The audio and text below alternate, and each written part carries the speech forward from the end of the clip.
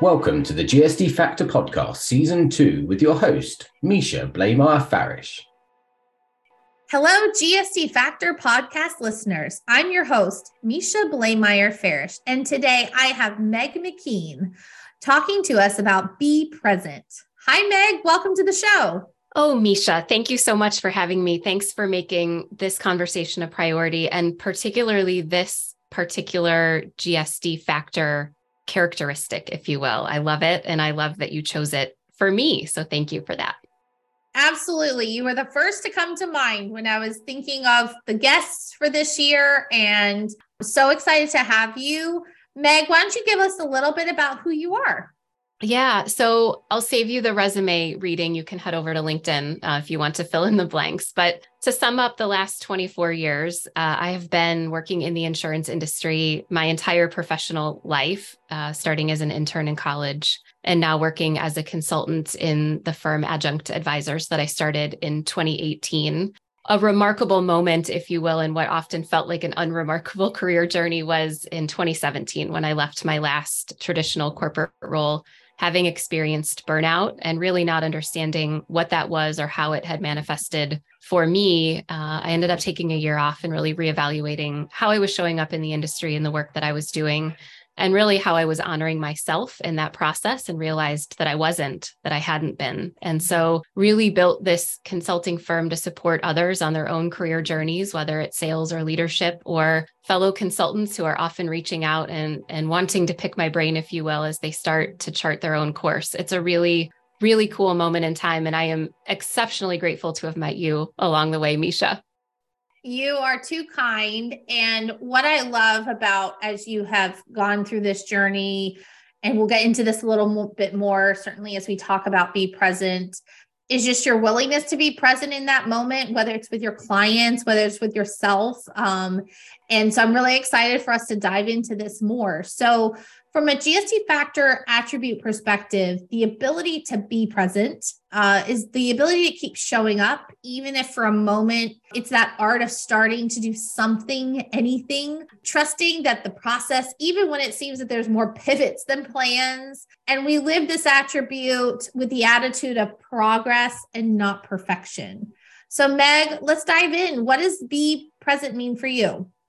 For me, being present, and I love the way that you've teed this up, because just in what you've said there are so many nuggets of gold that I really relate to. And I think about plans and how often we make plans for ourselves and then plans change, but we don't often give ourselves the grace or the space to roll with those changes because of our expectations and ideals of what life could or should look like. And then outside influences too. We've got people around us, family, colleagues, friends who are on their own journeys. And often those ideas kind of sneak into our own mind about what life should or could look like. And for me, the idea of being present is really understanding that the world is a very noisy place, and that noise could be in your workplace, it could be in your family relationships or within yourself. And really trusting yourself to quiet the voices that aren't serving you, and really lean into the things that are inherently and fundamentally really great and pretty perfect as is about who we are, and then leveraging those. I think we spend a lot of time trying to be what we're not and trying to overcome what we think might be pitfalls or shortcomings. And there's a lot of really good stuff already in us that can be tweaked and leveraged more than I think we do often. And that comes from a great sense of self-awareness and how we're showing up and making sure that we stay in alignment in those moments when we feel like we don't maybe have the control that we're looking for. I love what you talk about, what serves us, right? And I think a lot of times when we are evaluating, maybe it's an object, maybe it's an experience, maybe it's a person, maybe it's a company, and we are evaluating, does this serve me? Does this give me joy? I think that the topic that comes into that, or the feeling that creeps in, is, am I worthy? Yeah. I feel that. I'm actually in the midst of reading a book right now called The Worthy Project, and really spending some time on the concept of worthiness. It's something that I have worked really hard not to overcome, but to acknowledge and to embrace, because I don't think it's necessarily something that you ever cure, if you will. But Sure. when we have an awareness of the places where we go when our minds go dark, it can help us keep moving forward and keep honoring who we are and what we are fundamentally about. This industry, I'm speaking specifically from my lens as a woman in insurance. It's tough. I don't think we honor often enough really the reputation that we have as an industry, and in many cases what we are up against when we're dealing with the general public, if you will, who have a perception of what is true and maybe not true about the insurance industry. And those of us who started out in the industry without a lot of quote unquote real world experience don't often take a step back and really inventory how that has shaped positively or negatively our own feelings about the work we do, our connection to it, and the worthiness of the work, but also of ourselves to achieve a level of success, which we may feel now or we may feel is out there for us. But we don't often spend a lot of time talking about feelings in this very bottom line, finish line driven business. And obviously that's where my sweet spot is as a sociologist at heart. I love helping people to really understand that they can find a deeper connection with their work that isn't limited to how much revenue they've brought in the door or the number on the leaderboard or the spreadsheet, but it really is aligning themselves and their values with people who will see and value them for it. And it's tough work. It's deep work, and it forces people to really look at themselves through a different lens, but also at some of the relationships that they have and really hold themselves accountable and others as well, which is a really powerful moment for an individual to really take charge of where they're showing up and how.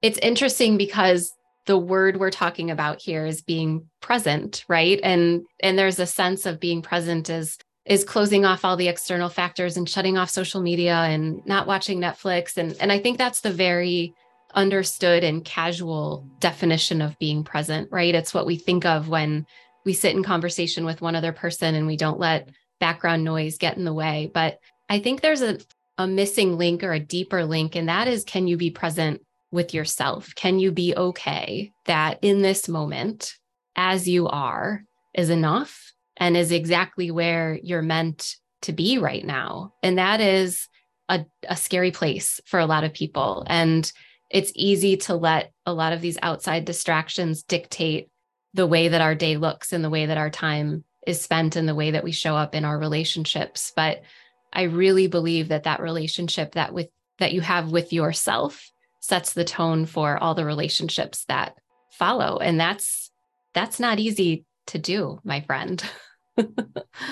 I love how you made that tie, because that's exactly where I wanted to go. Was when we think about being present, it's also, what does that mean when we are being our true authentic self, when we are being confident in living out our true authentic self, feeling worthy, to be able to stand on our 2 feet and say, this is me, this is who I am, this is my voice, this is the voice I'm going to amplify, and being present in that moment and confident in that moment to say, what you see is what you get, right? And for me, my life motto is get shit done. I have that plastered everywhere. That is me. That is my true authentic self. I have my sign on my bookshelf behind me that says team get shit done. And it's a little bit of a barometer, right? People will jump on a Zoom and say, oh, that's offensive. And I'll say, great, have a nice day. Or some people are like, that's awesome. And so there's sometimes when being present in that moment is also being sure that you are leaning into being your true authentic self. Yeah, I love that. And I love your presence in my life and in my business, because we are allowed to show up individually and authentically, absolutely, as we are. And you do. Yes. And you allow me.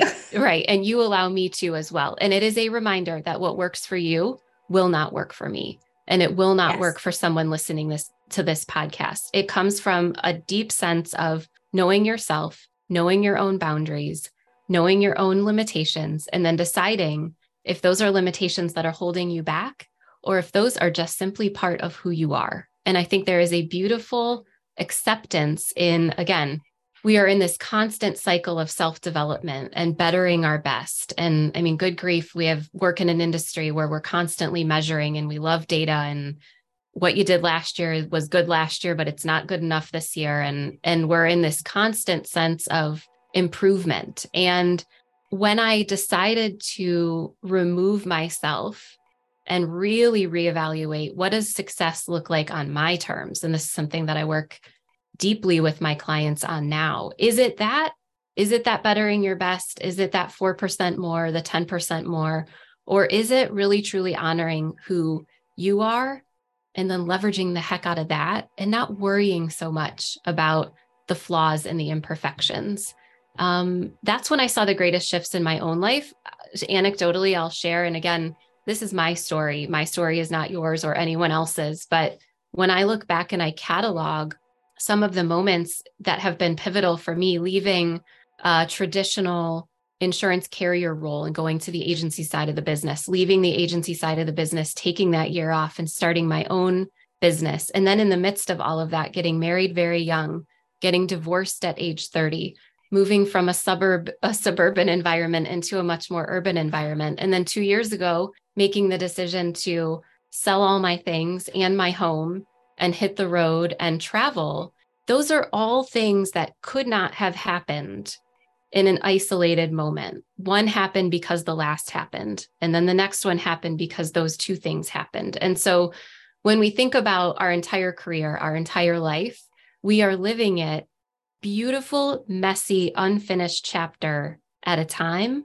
And nobody knows how it's all gonna tie up in a perfect little bow at the end. And we're reminded of that every day. And when the biggest shifts happened for me and continue to happen for me, it's when I lean into that sense of presence with myself, presence with my clients, choosing the projects and the work that aligns with who I am. Best advice I got very recently was take the work, because everything I do is project-based.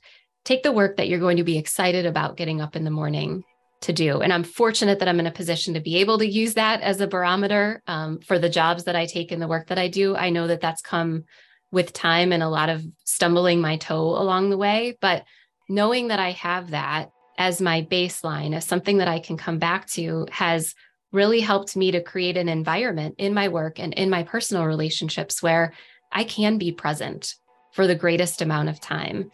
And I mean, there's so much more to this. I've just dipped my toe into my own story, but we all have a story like that. And I see over and over again where we diminish those really significant moments as something other than what they were or what they could have been, if we're willing to give ourselves the grace and the freedom to explore them in a little bit different lens, if that makes sense. Absolutely. And I think what's important for those listening is whether you are in that career transition, life transition, whatever chapter you're in, right? There are seasons for everything. I think whenever you're preparing for that season or you're in that season, I think checking in with yourself and saying, am I being present? Is this serving me? Is this giving me joy? Is this really my true authentic self? I think that's really important. And I think for those that are like, I'm not sure who I am, right? I'm not sure who me looks like anymore, right? I think that there's a ton of resources and tools out there, whether it's podcasts or books or therapy or personal coaches, life coaches, right? That can really help you to say, let's dive into who you are. Who do you want to be? And build that roadmap. But it starts with being present for the moment in yourself to say, I'm really excited with who I am right now, but or I'm not happy with who I am and I want to make that change. One of my personal coaches always talks about writing yourself a personal letter, right? So writing your future self a letter, whether it's a year from now or 2 years from now or multiple years from now, depending on what you're facing in life. And in that letter, saying, hey, future self, be sure of this, or whether it's caution, whether it's lessons, whether it's nuggets, or whether it's by this point, I really hope you've been able to accomplish this for yourself. And you read that letter on multiple times over the course of that period of time, and it kind of becomes this checkpoint and milestone along the way. But just taking that time and being present to just sit down and write that letter to your future self. But then it's that tool along the way that just says, hey, I can check in and go, is this where I want to be, in that future self of mine? Yeah, I love that. And I love that exercise, the letter to yourself. I've done it at different points in my life for different reasons. And 100% of the time when you get it back in the mail a year later, there's reflection and laughing. And one of my mentors and a boss very early in my career gave me some advice along the way that the thing that was on my mind and where I was feeling stuck in that moment when we had this conversation, that a year from now, I won't be thinking about it. And it was a difficult client situation that I was navigating. And he said, you're not going to miss them. And I realized, he was right looking back, but also how much energy I had channeled into trying to do the right thing and say the right thing. And knowing that I was much closer to knowing what that was. And I needed to trust myself that I did and that I could. And I wasn't going to be making the biggest mistake of my career, right? Which is so interesting, the weight that we put on ourselves in these moments. A lot of the women, you mentioned the idea of being in transition. And though I don't work exclusively with women, many of my clients do identify as female. And every single one of us is in transition. And sometimes we're in career transition and sometimes we're in family transition. I'm working with an executive woman now who's a recent empty nester. And so her family is in transition. And as much as we like to say one has nothing to do with the other, it absolutely does. And sometimes our family and our careers are in transition. For many of us, we're entering a different time of caregiving in our life. Maybe we've had children, maybe we haven't, but maybe now we're helping family members navigate their later years. And that's asking a different energy spend and skill set of us and balancing career and all the other commitments that we have. And it's a lot. It's a lot. And one of the things I love about that letter writing exercise is also the ability to celebrate where you once were and the progress that you've made since then. And so I love including a little bit of celebration in that letter because we have a really short memory when it comes to the good stuff. We're really good at remembering the really horrible, awful days and decisions and moments that we wish we could take back. But we're not so great about celebrating, nor do we do a very good job of supporting each other in celebrating the moments where we've really, really shown up and honored ourselves at our very best, and whatever that means for the individual. And I think if we can create some intention around that, what it does to the boost to our confidence and our willingness to put our hand up and say yes to things that are scary and different and require growth and the learning of new skill sets, I think there's something to it. I agree. And your point of taking time to celebrate, right? As fellow GSDers, right? There's this constant sense of, well, I've got to do, right? I'm going to do. There's a worthiness attached to doing. And something that I've had to learn is how to be and